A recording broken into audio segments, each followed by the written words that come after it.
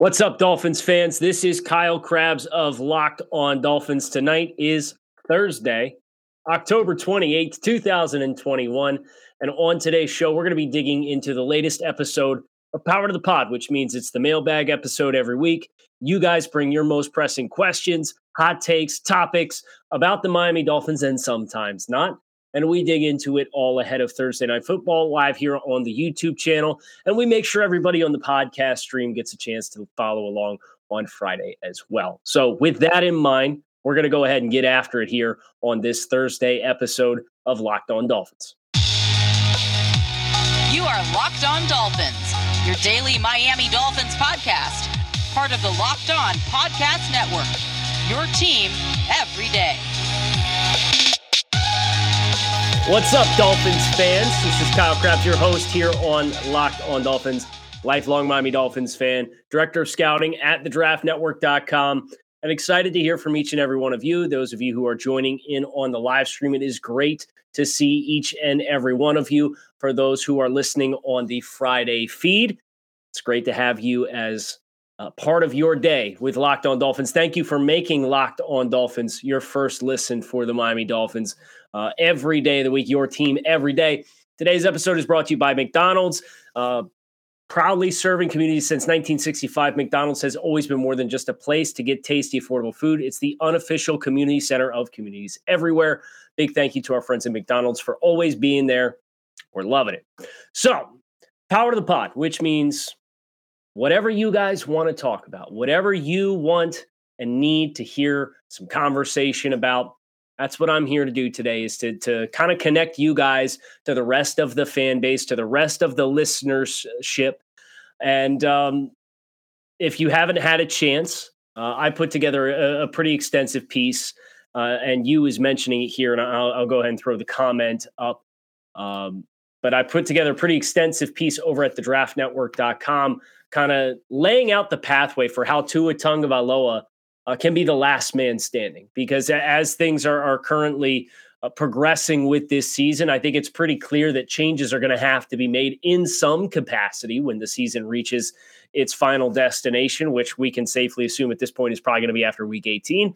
And Tua is going to have a really interesting chance here to kind of change the narrative and most specifically speak to the powers that be within the Dolphins organization with his play on the field. So you had asked, I read your article about how Tua can come out on top. It was a great article, but it really is a steep battle for him, huh? And it certainly feels that way, and it shouldn't be that way. And I think that's an important distinguishment to make. I had somebody call me a lazy journalist for acknowledging that this storyline was even possibly going to lay out because it's only 13 starts for Tua. But that's not my opinion. That's what this organization, the vibe has been that they have given off about their evaluation of Tua based on what they have not said, more specifically, and what reports have tied them to with the trade rumors for Deshaun Watson. So the Dolphins can't come out and say, we're actively interested in exploring trading for Deshaun Watson, but it's not tampering for you to say, we're not interested in so-and-so, because there's no insinuation that there's any overextension of your means, you know? And I even go back to thinking about how Matt Rule gave an endorsement of Sam Darnold, the head coach of the Carolina Panthers, when he was asked about the rumors. And you compare and contrast that to the tone and messaging of what we've gotten from the Dolphins. And, Stephen Ross, at the owners' meetings could have very easily said, we are not pursuing a trade for so-and-so. That's not tampering. To say, we're not interested. We like our quarterback. He kind of chuckled, says, I'm not dealing with this. I'm not touching it. Best of luck. God bless. And that pathway for Tua kind of does feel like it's going to have to be him, or it's going to have to be the other pieces of the hierarchy that answer to Stephen Ross. In my opinion, I think it would be grossly negligent for them to have allowed this to have gone on for the duration that they have, end up not making a move and bringing everybody back for 2022. That feels really hard for me personally to process right now. Ryan with a great question. Does the drink of choice change with a win versus a loss? It's always bourbon. It's always bourbon. I do have some nice stuff that's special occasion, and I was hoping it would be for a playoff win this year. Um, I don't think that's going to happen. So I do have a handful of things that I can tap into if I want to fancy it up. But generally speaking, it's whatever's in the liquor cabinet. Let's see what questions. Alex wants to know if I think Flo is going to open up the offense against the Bills. And I'm glad you asked that because I do have a recording scheduled for Friday evening with Joe Rose for an additional show this week. But last season when we were in the playoff push, there was programming that was dedicated to how are we going to beat the upcoming opponent? And that really hasn't fallen into the schedule with the way that the season has unfolded and what everybody wants to hear us talk about. But if I'm the Dolphins and I know Buffalo came into the first game plan and their whole spiel was, we're going to sit on the short stuff, we're going to blitz and pressure and dare them to throw the ball into super tight windows and make fast decisions.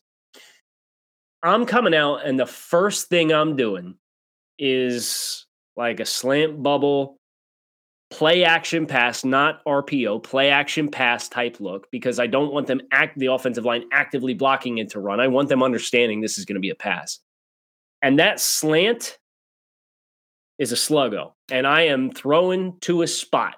If I get aggressive tight coverage within 8 yards, I understand, that's going to be a reduced split. I'm going to take it to the field and I'm going to run slant bubble. And we're hoping that corner's going to jump down hard on that bubble, anticipating the quick throw. But really what I'm doing is I'm laying it up over the top and I'm trying to get up over top and throw it in the green grass and kind of send a message that, we can make quick decisions, but we can threaten you vertically and throw to spots. So that's kind of how I would bring the first play into the fray for the Dolphins. I would not be afraid. I'm sure they'll probably try to run the football based off the success that they had running the football last week. And they should. Buffalo is not an overly large front defensively.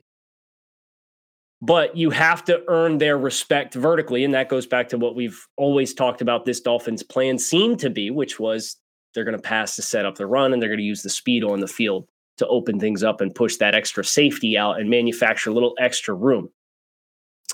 Josh with a question. The comments are flying through, so it's great to see so many of you in here ahead of Thursday Night Football on the YouTube channel.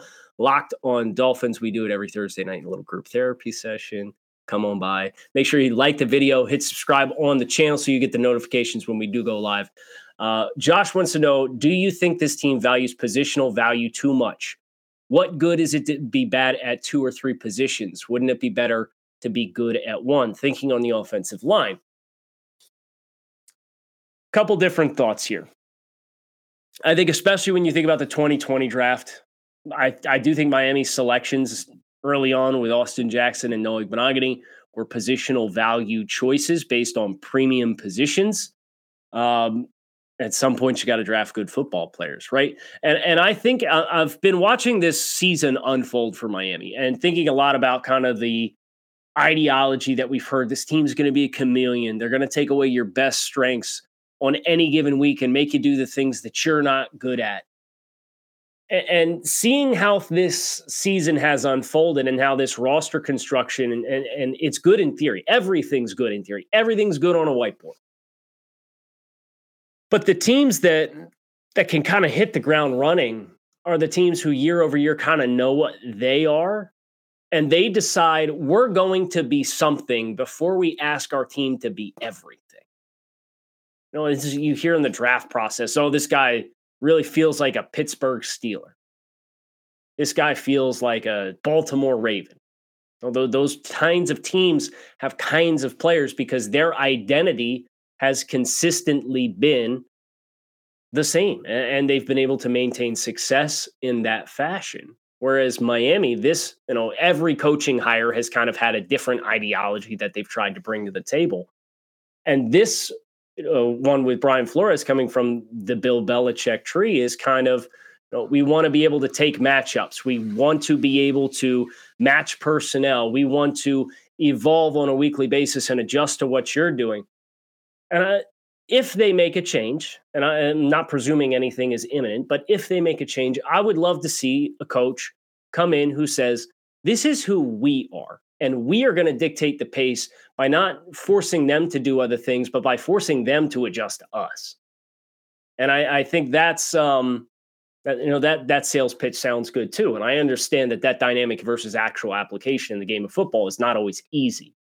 But this question has kind of led me to that kind of thought that's kind of been lingering in my head for the course of probably the past week or so, just kind of thinking about how this season has evolved and who the Dolphins are as a team, and listening to some of the criticisms that exist out there for this offense specifically, and that it's like there's not a lot of rhyme or reason for what they're calling in any given stretch of the game, or setting plays up by building off of looks with any level of consistency or thought process. Today's episode of Locked On Dolphins is brought to you by McDonald's. Proudly serving communities since 1965, McDonald's has always been more than just a place to get tasty, affordable food. It's a place where friends and family can come to reconnect, a place where classmates can meet up for a study group, knowing they'll have dependable Wi-Fi and endless supplies, French fries, flurries. It's the place you'll always look forward to stopping at on a long road trip to rest your legs and refuel. So head to your local McDonald's to refuel and reconnect. McDonald's, we're loving it. Also loving a little sip of bourbon this evening. Kind of scrolling through, getting caught up with some of the comments that you guys have dropped. I don't want to skip too many. Let's go with Wildcat Thompson real quick. In your personal opinion, who are the only players you keep on the roster if we do another rebuild? The reason I'm taking this question is because we obviously did the series 2 weeks ago that was identifying who the long-term building blocks are, who are the continued unknowns that we need to continue to evaluate this season. I don't think Miami needs to undergo another rebuild. And I understand Dolphins fans here, potential GM change, potential head coaching change, and they are going to associate that with what a lot of these processes have looked like in the past. But I do take into consideration the foundation here is pretty strong. When we went through and evaluated who are the players that you could probably consider to be in some fashion, in some role on the team, long-term building blocks for Miami, we came out with potentially up to 24 numbers, so almost half the roster. And this thing is young, and you do have a quarterback that is fairly compelling right now, depending on what happens and what decision that you make between now and potentially the trade deadline. And Lord help us if we get past the trade deadline and this thing's not resolved, because it means it's going to just continue to linger in the background until at least mid-March. At least. But I think we need to have an understanding that this roster foundation, like, I like the foundation of this roster. I don't like the implementation. I don't like the player development right now. I don't like the discipline. I don't like some of the schematics that you're seeing. But I do like the foundation of this roster, especially when you consider this team does have the most salary cap available to them of any team in the 2022 offseason. So I don't think you have to go all the way back to square one. I think that's what's going to make coaching interviews really important, GM interviews really important, assuming those things come into play for Miami at the end of the season. Is I want to hear the vision of candidates for any vacancies that the Dolphins have for what's already here. Because I don't want to start trading away draft picks from 2019 and stocking up on new draft picks and saying this is a 3-year rebuild, we're going to do this all over again. It shouldn't be that way. Think about the Cleveland Browns when they brought in Sashi Brown and Hugh Jackson, and then they fired Sashi Brown after 2 years, and then Hugh went the year after that, and then they made a coaching change, and John Dorsey was there, and he really loaded up the roster by building on what already existed. And now the Browns are in a position where, they obviously have their question with the quarterback position, and Baker Mayfield's injured right now. They have one of the best running games in football. They have a really impressive offensive line, and it was a mix of free agent additions and draft selections and holdovers from the previous regime. So that's kind of my mentality on what a change in leadership for Miami should look like? Is I want to know what they want to do with what we already have in position. Matt, question. How much stake do you put into a player needs to get into a groove? How can you expect our best players like Agba and Wilkins to play their best if they're consistently coming off? I definitely think there's some players that do play like that. I understand the thought process in not trying to put players out there to get gassed or put players out there in disadvantageous situations. But I think about guys like Agba and Wilkins specifically, who are the ones you mentioned. These are really well-rounded football players. They can play all three downs at a very high rate, and that's probably a critique that I do have is depending on game situation. Miami does have so many different blitz packages and their 5-0 group, and uh, everybody wants to see more of the amoeba defense and guys jumping around and moving around, but like a lot of that requires interchangeability, and you got to swap guys in and swap guys out. And at some point, it's like you said, man, I just want to see the best guys get as many snaps as possible and go out there and make this work. Miami Sports Fanatic Show with a question. Kyle, is it me or is Duke Johnson a sneaky fit for our offense? Please, your thoughts. I'll also give a special shout out to the Torrens brothers. You have all three of us hooked. Thanks for listening, guys. It is always a pleasure to hear from Dolphins fans everywhere, even in the midst of this season going the way that it is. We got to stick together. We got to process what's happening. We got to form educated opinions and challenge each other on them and have difficult conversations. And that's how we're all going to better understand what is happening, why it's happening, and what we feel should happen. And every fan has their own individual right for what that feels like. So it's great to hear so many and see so many of you here on the live show on a Thursday night ahead of Thursday Night Football who are still engaged in this team and engaged in this process that we are undertaking to make sure we transition however we need to, and we're ready for whatever the next chapter is for the Dolphins after this season. As far as Duke Johnson, I like him as a pass catching back quite a bit. He's been a nice little player in the NFL for quite a while. I guess my question is, how well is he going to fit into the protection schemes? He is somebody who I think you can move around a little bit more than, say, a Myles Gaskin or Savon Ahmed.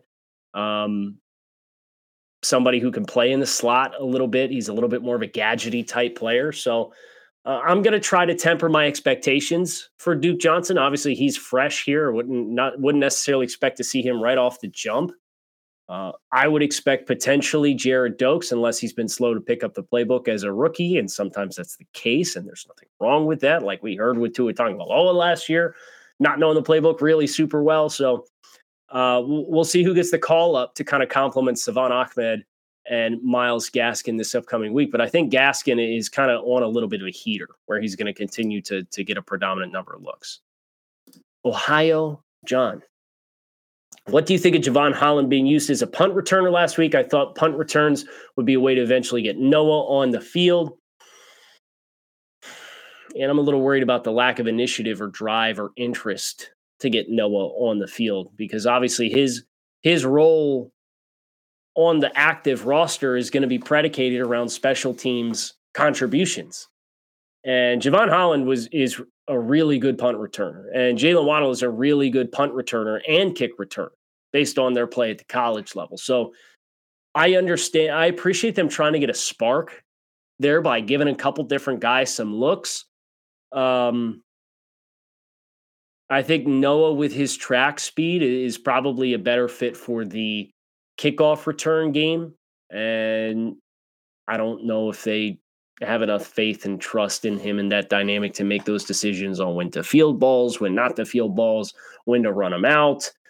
Because I guarantee you the first time that he's back there, they're probably going to make a decision to, hey, this guy is a young guy. He's had trouble making an impact on the team. He's probably going to try to make something happen.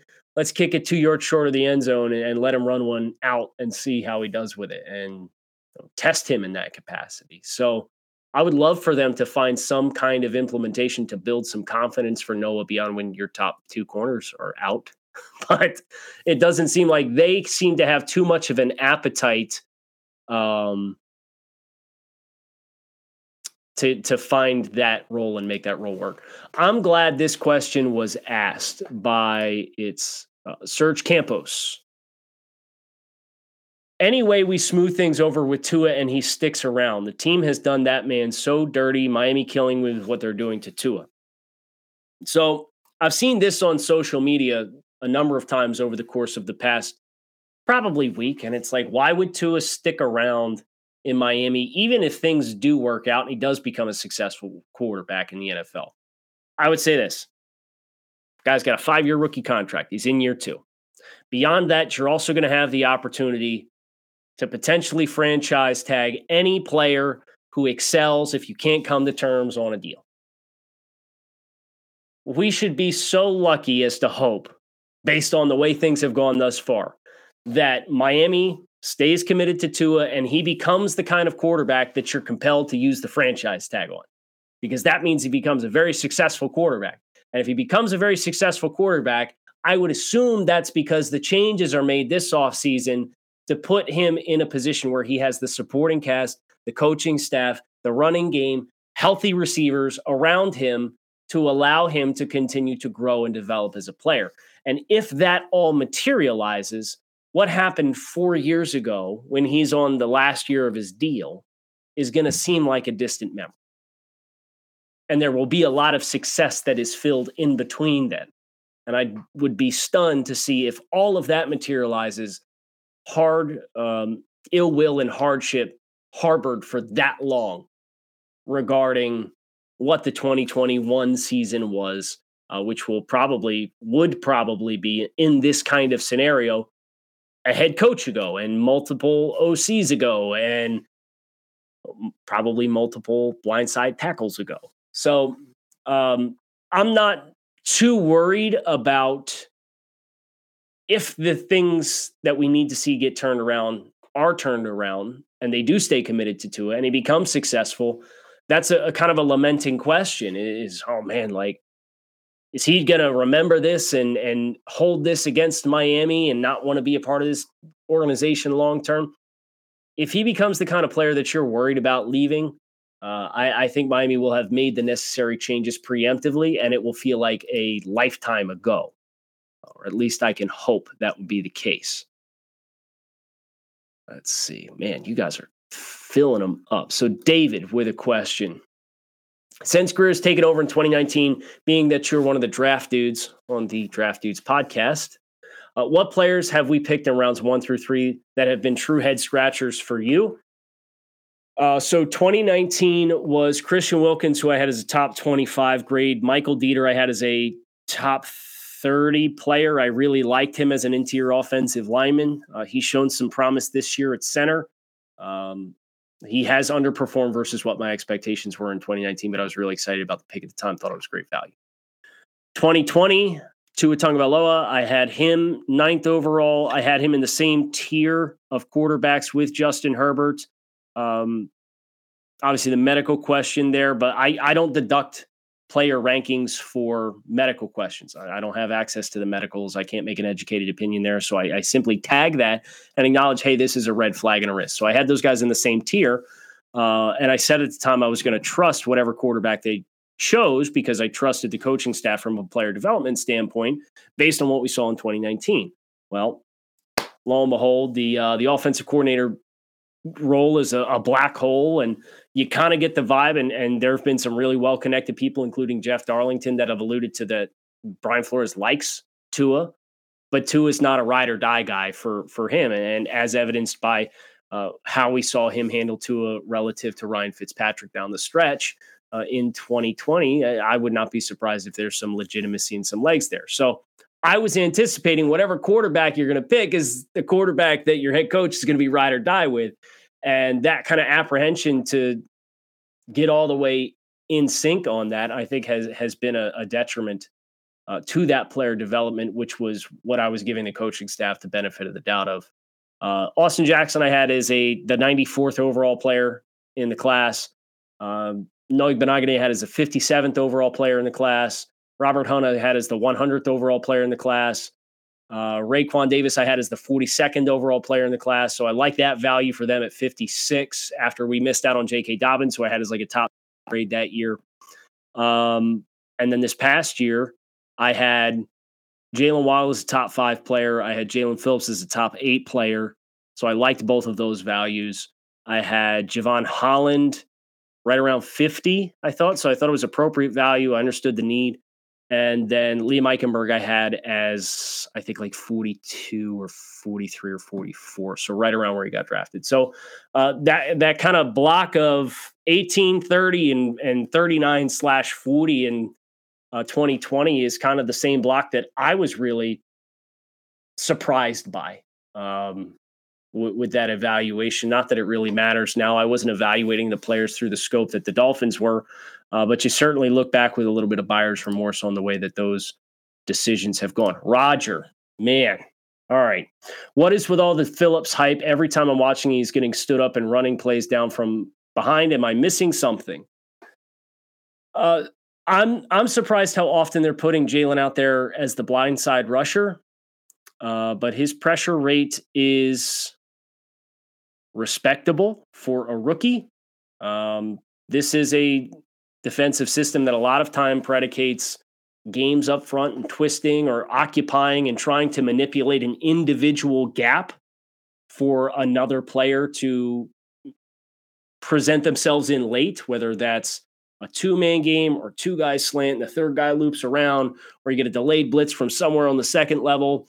So they don't really have a lot of the true go a million miles an hour, get upfield. And I think that's a little bit of an acclimation window for Jalen Phillips. But I do know from a run stop perspective, against the run, he scored relatively well throughout the course of the first 7 weeks of the season. Is he dominant? No. Is he defensive player of the year type candidate? No, but I think he's perfectly fine. I think he's continuing to show that he's really close in a lot of reps with just finishing his shed techniques and getting hands off his frame. And once he starts finishing that athleticism that he has, I think is really going to manifest itself. So he's been fine. If you were expecting a 15 sack a year guy in year one for Jalen Phillips, you're probably disappointed. But I would be surprised if anybody had those expectations for Jalen Phillips right off the jump. Built Bar is a protein bar that tastes like a candy bar. These things are high in protein, high in fiber, low in calories, low in sugar. 100% chocolate on all their bars. They got 9 different delicious flavors for you to choose from. So whether you're looking for something that's a meal replacement, something to grab and go, midnight snack, put in the glove box, put in the lunch box, put in the briefcase, you name it, Built Bar can be it. Right now you can visit BuiltBar.com, use promo code LOCK15 and save 15% off your next order. That's BuiltBar.com, promo code LOCK15 to save 15% off your next order of the world's most delicious protein bar. Here we go. So Cruz, Kyle, I think Miami should bring in Doug Peterson as the OC next year. Do you agree? Who are OC candidates that you're interested in? I think Doug Peterson, former head coach of the Eagles, is going to be a strong head coaching candidate. He left Philadelphia in part because there were some dynamics around that organization with influence from Howie Roseman on the roster, and got very messy. And he's a Super Bowl winning coach. He's off the Andy Reid tree. He took a year off. I would not be surprised to see Doug Peterson be in demand this offseason. So I don't know if you're going to get him as an OC. But if the Dolphins make a head coaching change, Doug Peterson is one of the names that's very high up on my personal list of potential head coaching candidates. He runs an offense that implemented plenty of RPOs, but did them within reason, right? And it wasn't the sole identity of the offense. And they're also an offense that Philadelphia has quite often implemented a lot of 2 tight end stuff, including predominantly a receiving tight end in Zach Ertz. You think about that with Mike Gesicki, that potential implementation with Hunter Long as he takes a larger role in the offense moving forward.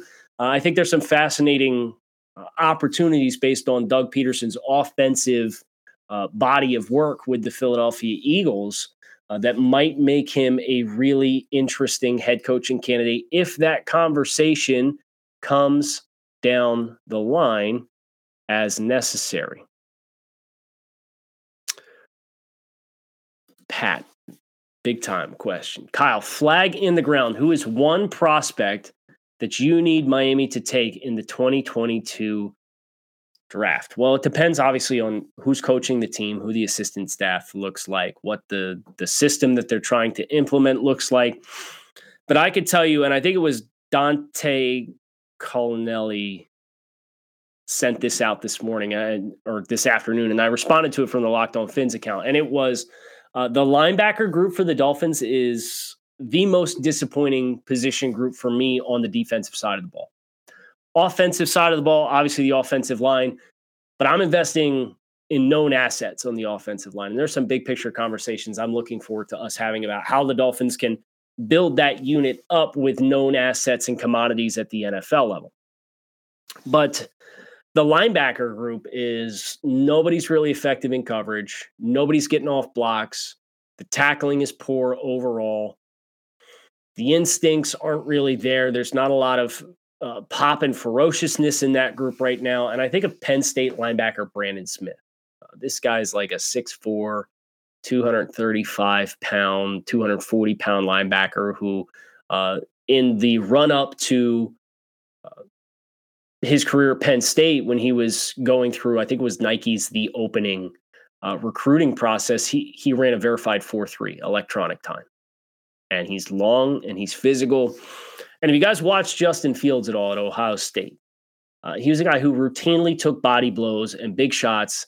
And he was such a dense build at the quarterback position that he would just absorb those hits and guys would bounce off him. Brandon Smith from Penn State, second half of a game against Ohio State, came up on a blitz and ran through Justin Fields like he was Pat White and cleaned his clock. And that was the big hit for me that was like, wow, this guy's explosive.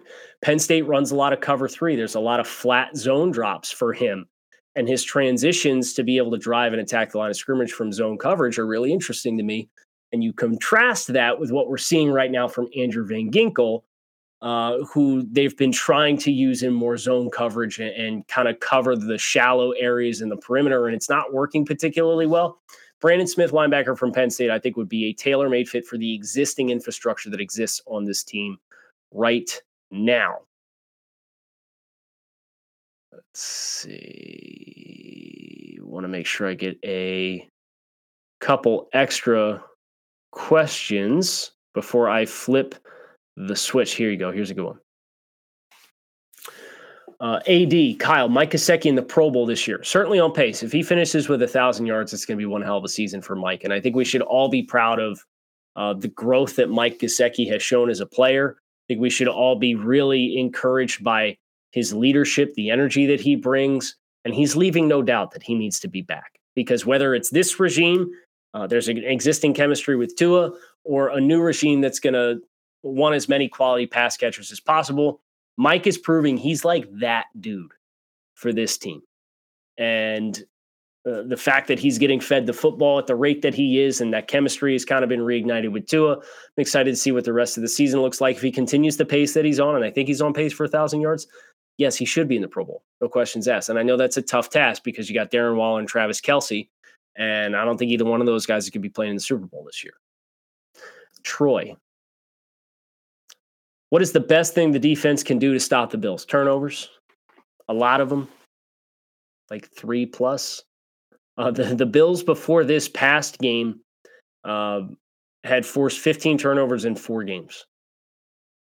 And that was before they played the Titans and lost before their bye week this past week. So they are turning the ball over at a very high clip. So to counteract that, you're going to have to get a lot of turnovers. And that's something Miami has not had a lot of fortunes with to this point in time. But we'll see what comes of that. Kyle, would you rather see Solomon Kinley, or Austin Jackson getting reps at left guard? Wouldn't Kinley help our run game a bit more? Yes, he would. And I'd also argue with a better left tackle next to him in Liam Eichenberg than Austin Jackson. I think he'd probably help the passing game too. Duke Manyweather's a great personality in the offensive line field. And he talked and reaffirmed after some of the clips came out of Austin getting some whiffs in there. And his opinion is moving him inside isn't going to fix his problems. It's going to accentuate his problems. And that falls really close to in line with what our observations have been here on this show regarding Austin's technical issues and where he needs to get better. And moving that inside is just going to make that worse, because if you can't strike and land and sustain at first contact, that defender has a shorter distance to go to get to your quarterback. Phil Quinn.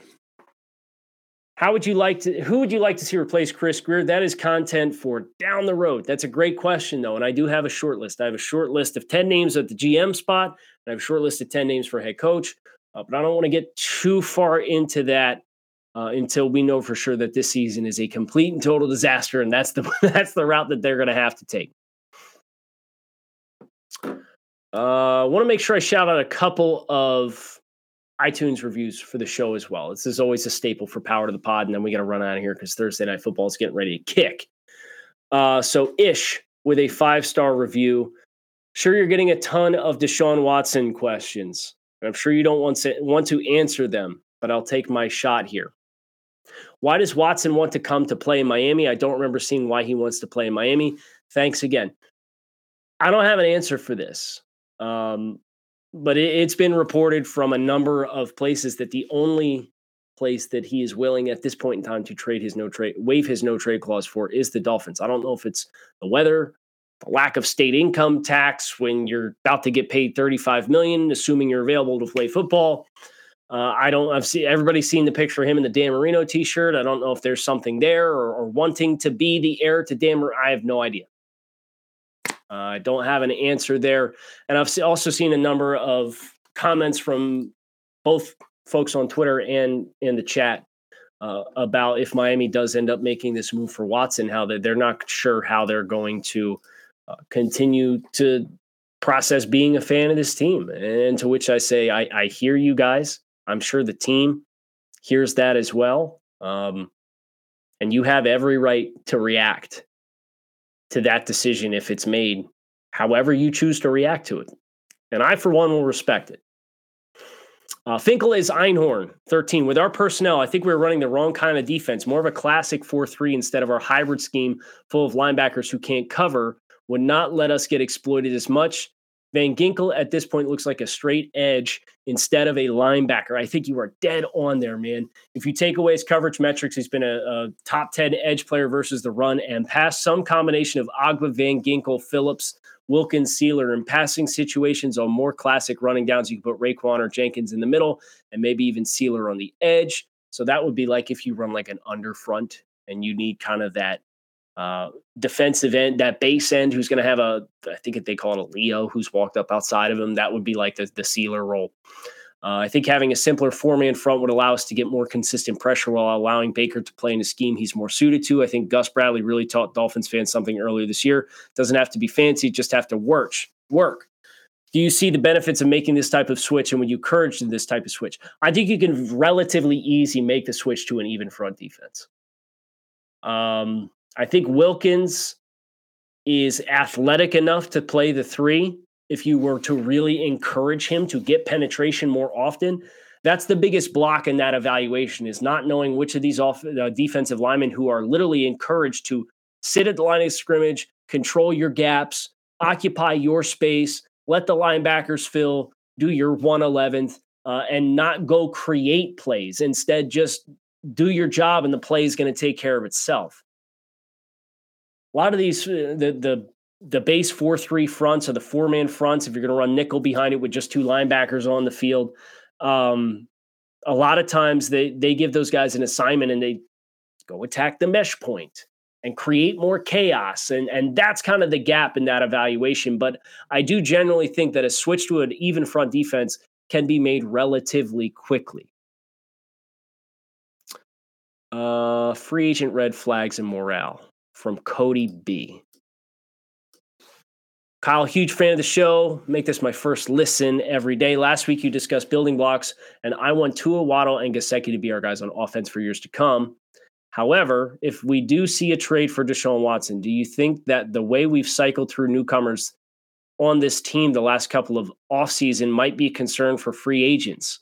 for example, we burned through guys like Van Noy, Lawson, McKinney. If we got rid of Tua for Watson, he would be included on this list. Am I overthinking this, or is this a real issue moving forward if we continue to burn bridges? Yeah, I think there's a part of me that feels like to some degree you saw a little bit of that apprehension with Miami's offensive coordinator search, with how quickly they've burned through assistant coaches and how hard that search was.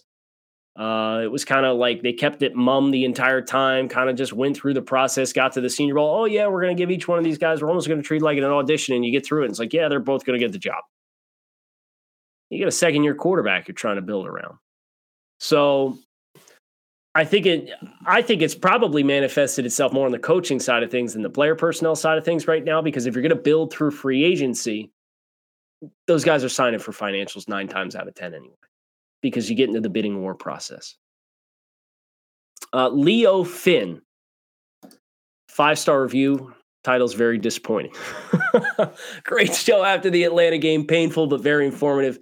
Thank you for your objective analysis on the Waddle situation. Agree the team is a mess. No running game, bad offensive line, terrible wide receiver drops. No running game defense, inconsistent passing defense, and the coaches are not helping Tua or the team. Here's the question. We'll get this thing back on track. After getting a real OC, what position is most important to draft or get as a free agent to start the resurrection? That's a great question. The most important position. I think a veteran offensive tackle, and the free agent crop is not promising. But I think you need a known commodity to fill one of those, either the center spot or the offense or potentially the right tackle spot. Because I think we do need to get the running game going like big time. We need to really embrace the idea of running the football. I do not want to be a team that passes to set up the run. I want to be able to reset the line of scrimmage, have that attitude, be able to lean on that with a young quarterback, and then eventually let him develop into creating more plays and segueing into that identity. Here's what I'll leave you guys with. There's a bunch more reviews, and I'll try to pull a couple in tomorrow if I can when I record with Joe Rose. But I think about the evolution of 2 guys, Dak Prescott and Russell Wilson. When both of those guys first came into the league, they were in very run-heavy offenses. Dak with Ezekiel Elliott, Russ with Marshawn Lynch. They had strong defenses, but they had really good rush offenses. And they started as game manager types of quarterbacks.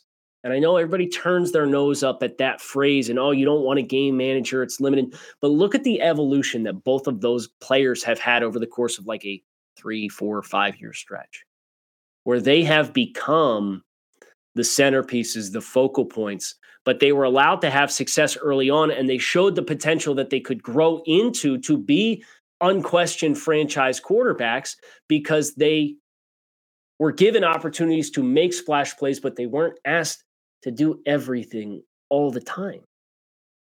And I think for Tua, he's being asked to do so much right now to cover. So if you are going to remain committed to Tua Tagovailoa, I definitely think that you need to not ask him to be everything right away. It's already hard enough to play in the shadow of Dan Marino. Get this man a running game. Ask him to make big plays in big moments, show him that clutch gene, and then let him grow into being the franchise quarterback everybody wants him to be. Because Dan Marino is one of one. And if you're on the hunt for the next Dan, you're always going to be disappointed. That is going to do it for us here on the show. Locked On Dolphins. Hope you guys enjoyed. We went long this week, but we had a lot of you guys that took the trip with us. We are always appreciative to see you in the comments, watching on the YouTube stream Locked On Dolphins, or subscribing to the podcast. Your team every day. Fins up. Keep it locked in right here on Locked On Dolphins. Make it a good one. Talk with you guys again tomorrow.